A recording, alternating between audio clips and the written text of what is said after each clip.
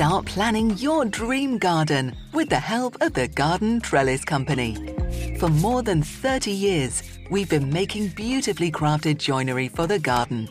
The RHS endorsed range of top quality joinery includes trellis and slatted panels, fencing, gates, planters, stores and more for people who want to make the best of their outdoor space. The products are made in our Essex workshop from responsibly sourced timber, and with each order, we plant a new tree. Get 15% off RHS endorsed prestige products at the Garden Trellis Company when you order online or by phone with code RHS Podcast. Visit gardentrellis.co.uk to find out more and order.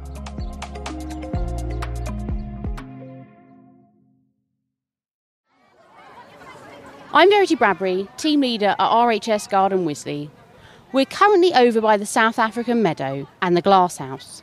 It's a lovely sunny morning, the rain has cleared up and the garden is certainly got that feel of visitors expecting a great day in the garden.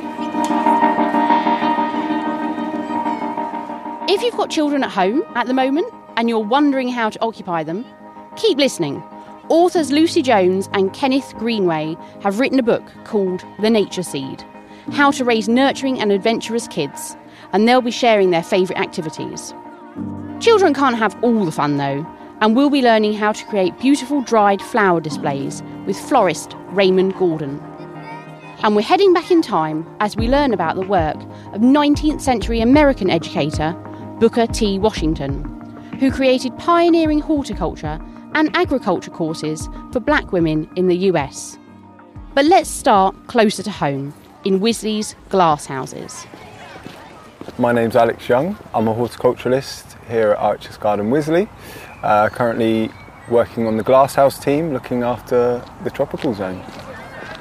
Alex has a particular soft spot for indoor greenery, so we've tasked him with taking us through everything you need to know about houseplants, whether you love palms, monstera, ferns or fiddle-leaf figs. Alex will be covering all bases, from watering to propagation and more. Before we hear his guide to buying the right plant for you, I'd like to know where his houseplant obsession came from.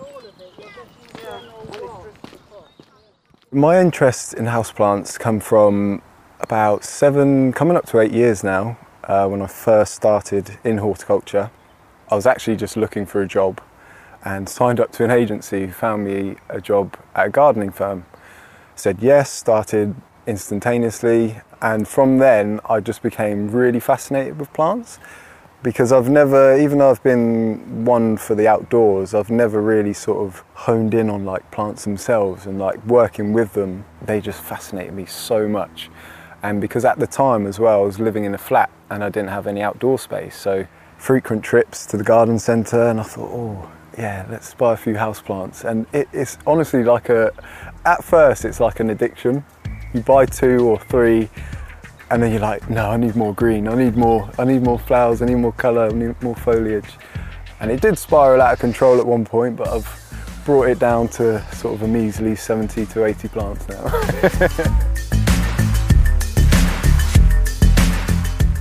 At the minute I've got this thing for anthuriums. I've always sort of loved them, but they are a very temperamental plant. And now I feel like I've maybe not mastered, but I understand more of what they want and how to grow them.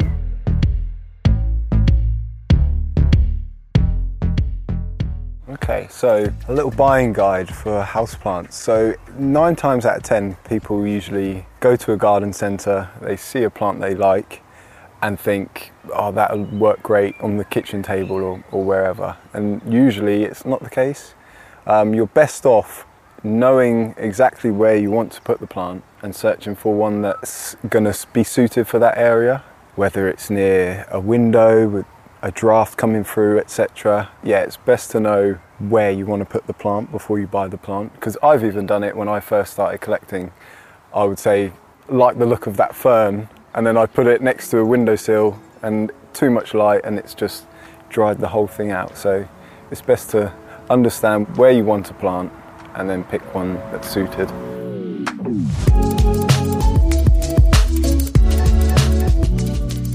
I Actually, I had a little delivery yesterday of a few plants. I got them from a company called Grow Tropicals based in Leeds, who supply amazing plants, like plants that it's very hard to come across in your average sort of garden centres. I had a nice delivery of an Anthurium warocreanum, which is what we call the Queen Anthurium, which is a beautiful little, tiny little thing, but one day it will be huge. And yeah, it's got really elongated shield-like leaves, dark green, almost like a velvety texture, and then like a silvery midrib with veins, and it just looks amazing.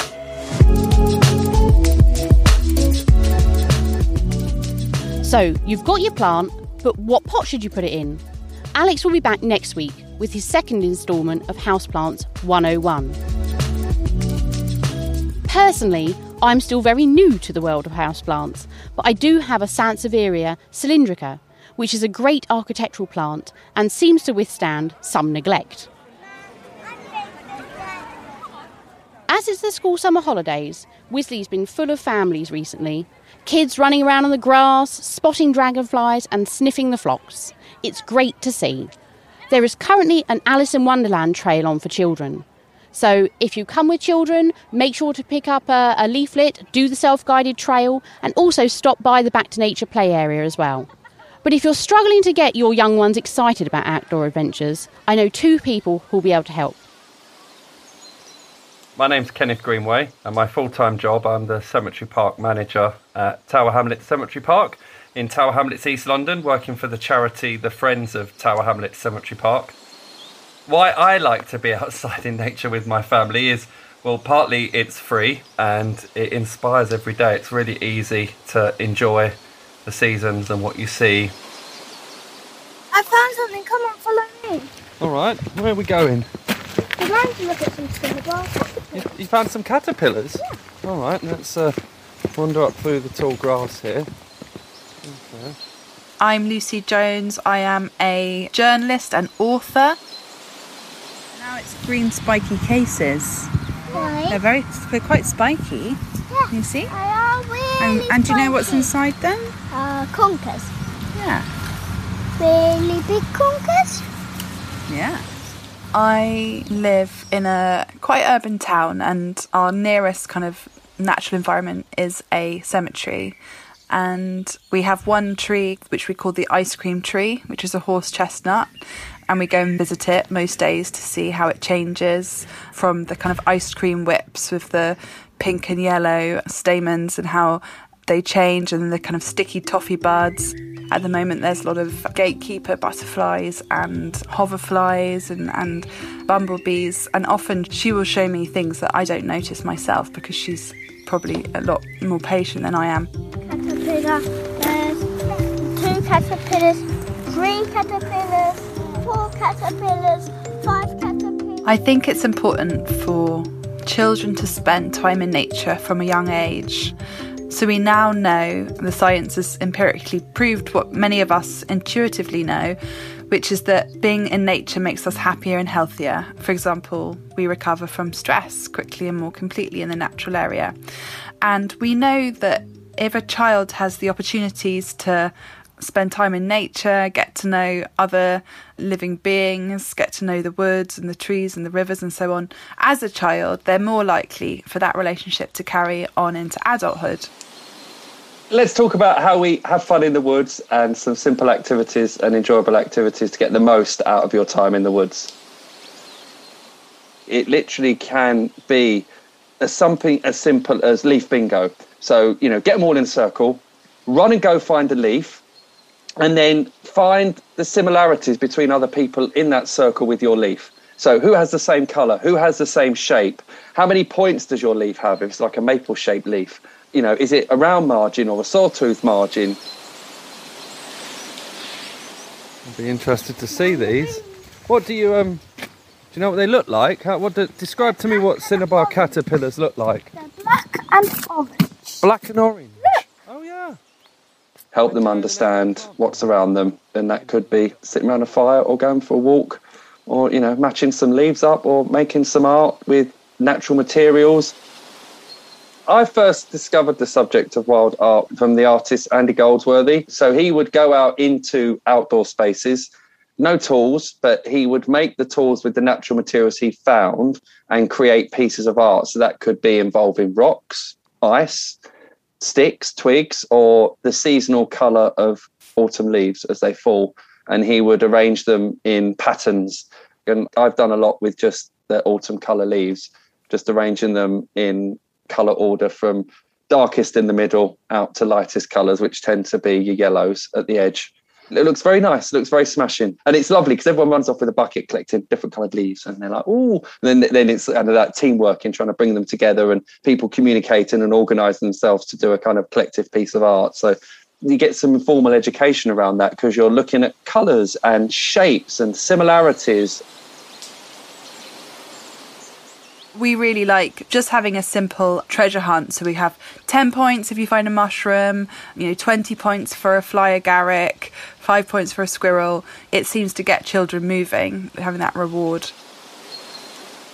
With older children, there are a wider variety of activities. You can get them involved in kind of citizen science and bio blitzes, so joining up with your local community and counting different species. And there's lots of great initiatives by the kind of wildlife charities, like, what's it called, Ken? Big Garden Bird Watch? That's it, yeah. The Big Garden Bird Watch, or Big Butterfly Count. Children like getting involved in that. Or things kind of later in the evenings as well. So obviously younger kids need to go to bed earlier, but older kids, you could keep them up and go star spotting or badger hunting. Not hunting, but badger spotting, obviously. If you're wondering how to entice your children outside or into the garden, leave long grass. Want to get kids outside, leave long grass, have a log pile, have a bucket with some water in it.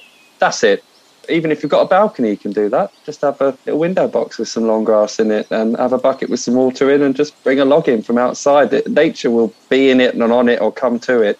And then go out and look together. You're not, if you're beginning together, you need to start with them. Let's go and look in the grass. Let's look amongst the grass blades. Let's take a little net and have a fish in the water. Let's turn over the logs and just give them some prompts. But eventually they'll go out and do it themselves because they'll see the pleasure in your face and the pleasure from their own discoveries.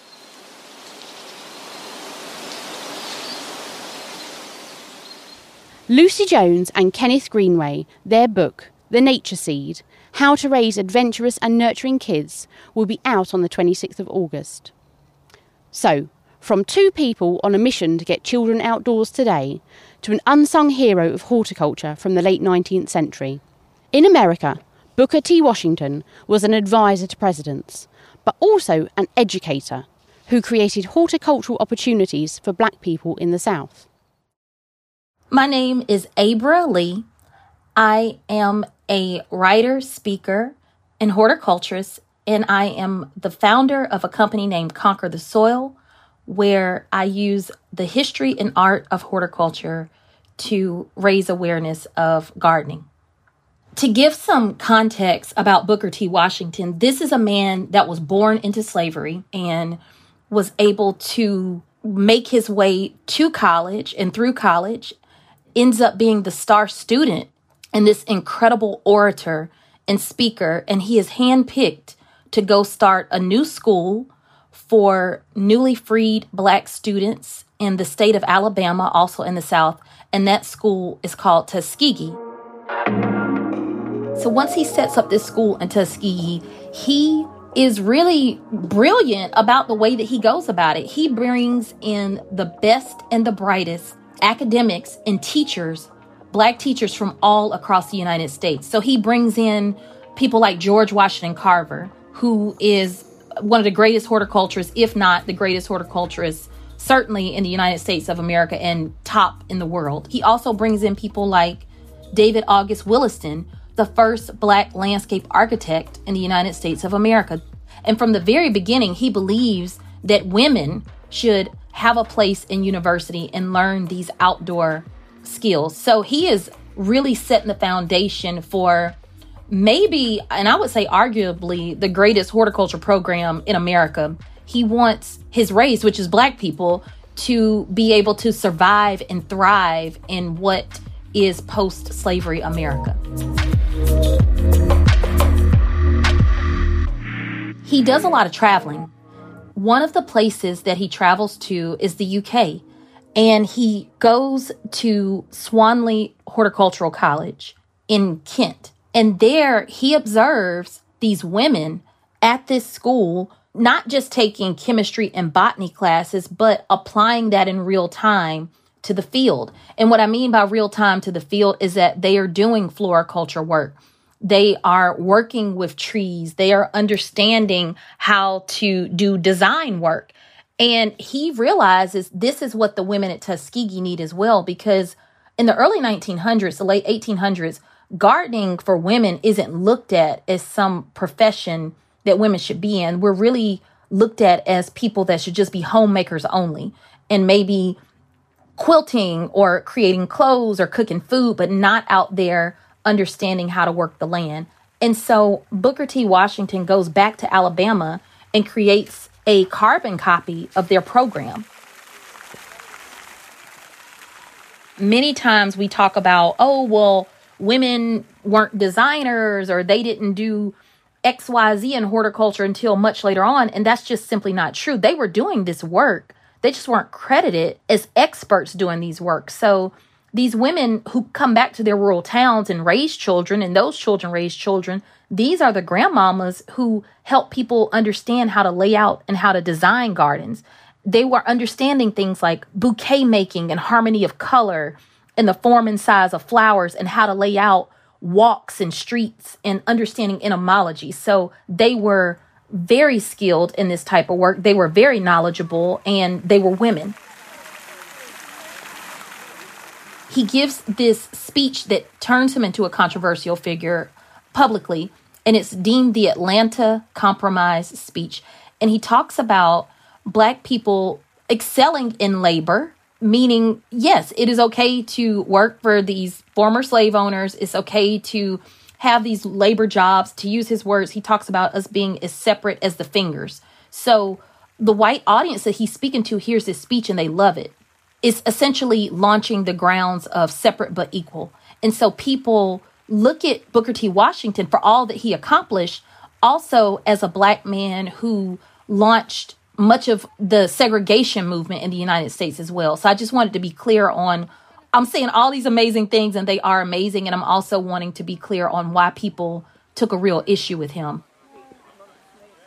I think what's been lost along the way is that these women, these Black women, they were hidden in plain sight. They went back into their own communities. And overwhelmingly in many communities in America, segregation still exists. I grew up in a Black neighborhood and I went to school in a white neighborhood. So I think that the work is being done, but unless you have the financial means to pay for the paperwork that establishes you as and I'm saying this in air quotes, an expert, then you're not considered that. So I'll use myself as a perfect example.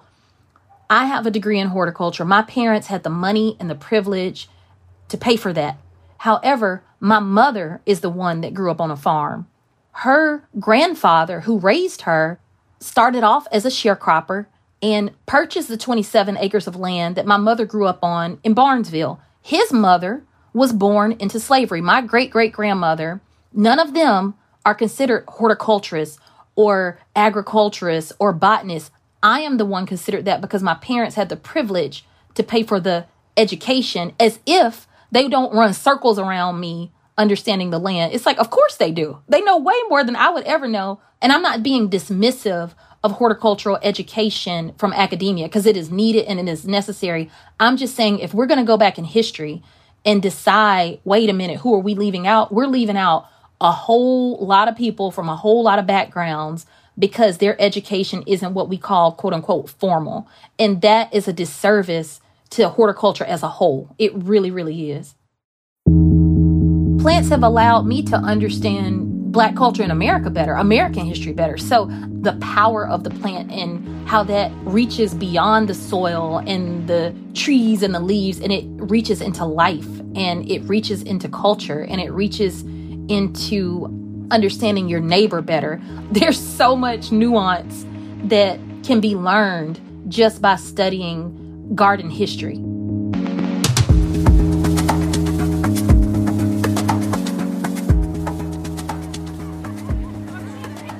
I'm out by a particularly amazing looking bed at the moment. I can see Nymphophias with their really striking orange, Watsonias, which we actually have in a range of oranges and pinks, and also Rebeckias, the lovely yellows, and Heleniums, the orangey reds in the distance as well, really catching the eye.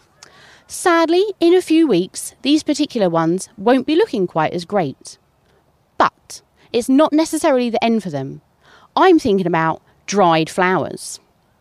Event florist, contestant on Netflix The Big Flower Fight, and director of Sunflowers UK, Raymond Gordon, is here to explain how to give it a go. Okay, the process of drying flowers from home is first step. After the flowers start to wilt, just throw the water out and get a bit of string. I would advise get some water, fresh water, and wash the stems because there may be some leaf at the bottom of the stems. We normally clean the leaf, or what we use in floristry is to condition them. Conditioning meaning that not allowing any dried leaf to become wet, so become damped and really nasty. So basically you get some fresh water and you wash those off, dry them off really nicely, and then get a bit of string and tie the end of the stem. So in this case now, that is step 2, the flower head is turning down. So all the minerals from the stem is going down into the head of the flower. In that case, it's the head of the rose or the head of the hydrangea or carnation. Certain flowers, you realize that they can't dry, like gerbera, you can't dry those. You need a flower that has petals to be able to dry. And then when you tie those, you're going to put it into somewhere that is room temperature. Some people put it in their garage, but I would recommend put it somewhere where there's light. And then in a few months, you can use a floral spray and you can spray it and put some colors on there and make it really nice and creative. So I think people can do this at home.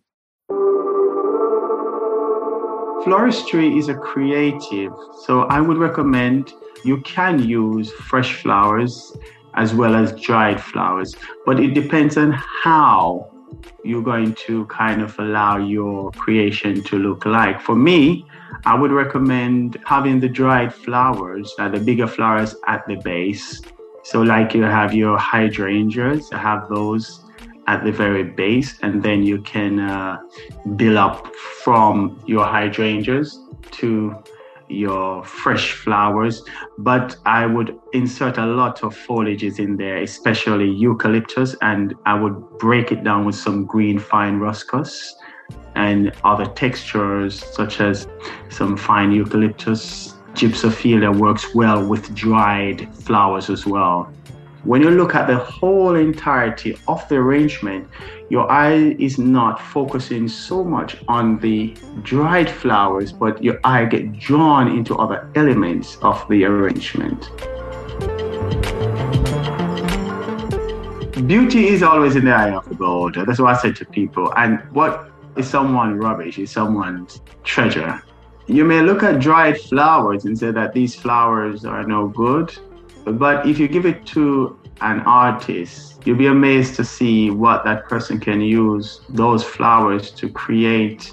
So I would say to people, don't give up on dried flowers. Try to create collections of them, and then you'll be amazed to see how you can use them for various arrangements in your home.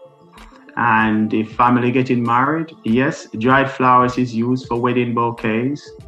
If you want to get married and you know someone in your family and all the bouquets you've been getting for Valentine's and weddings and thank you bouquets and all of that, and you really wanted to create, and you love dried flowers, you want to create a nice centerpieces for your weddings, it could be a thing for you. Raymond Gordon. Thanks for listening today, and if you'd like any more information on anything you've heard, just head to rhs.org.uk/podcast. For now, though, it's goodbye from me, Verity Bradbury, as I get back to the weeding.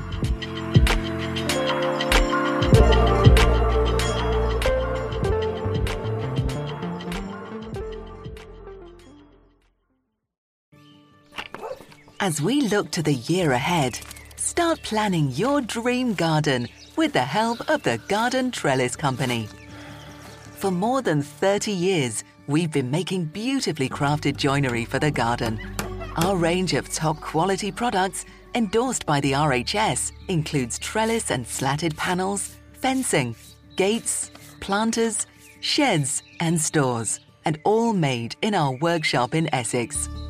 Make the most of your outdoor space and get 15% off RHS endorsed prestige joinery products at the Garden Trellis Company when you order online or by phone with code RHS Podcast. Visit gardentrellis.co.uk to find out more and order.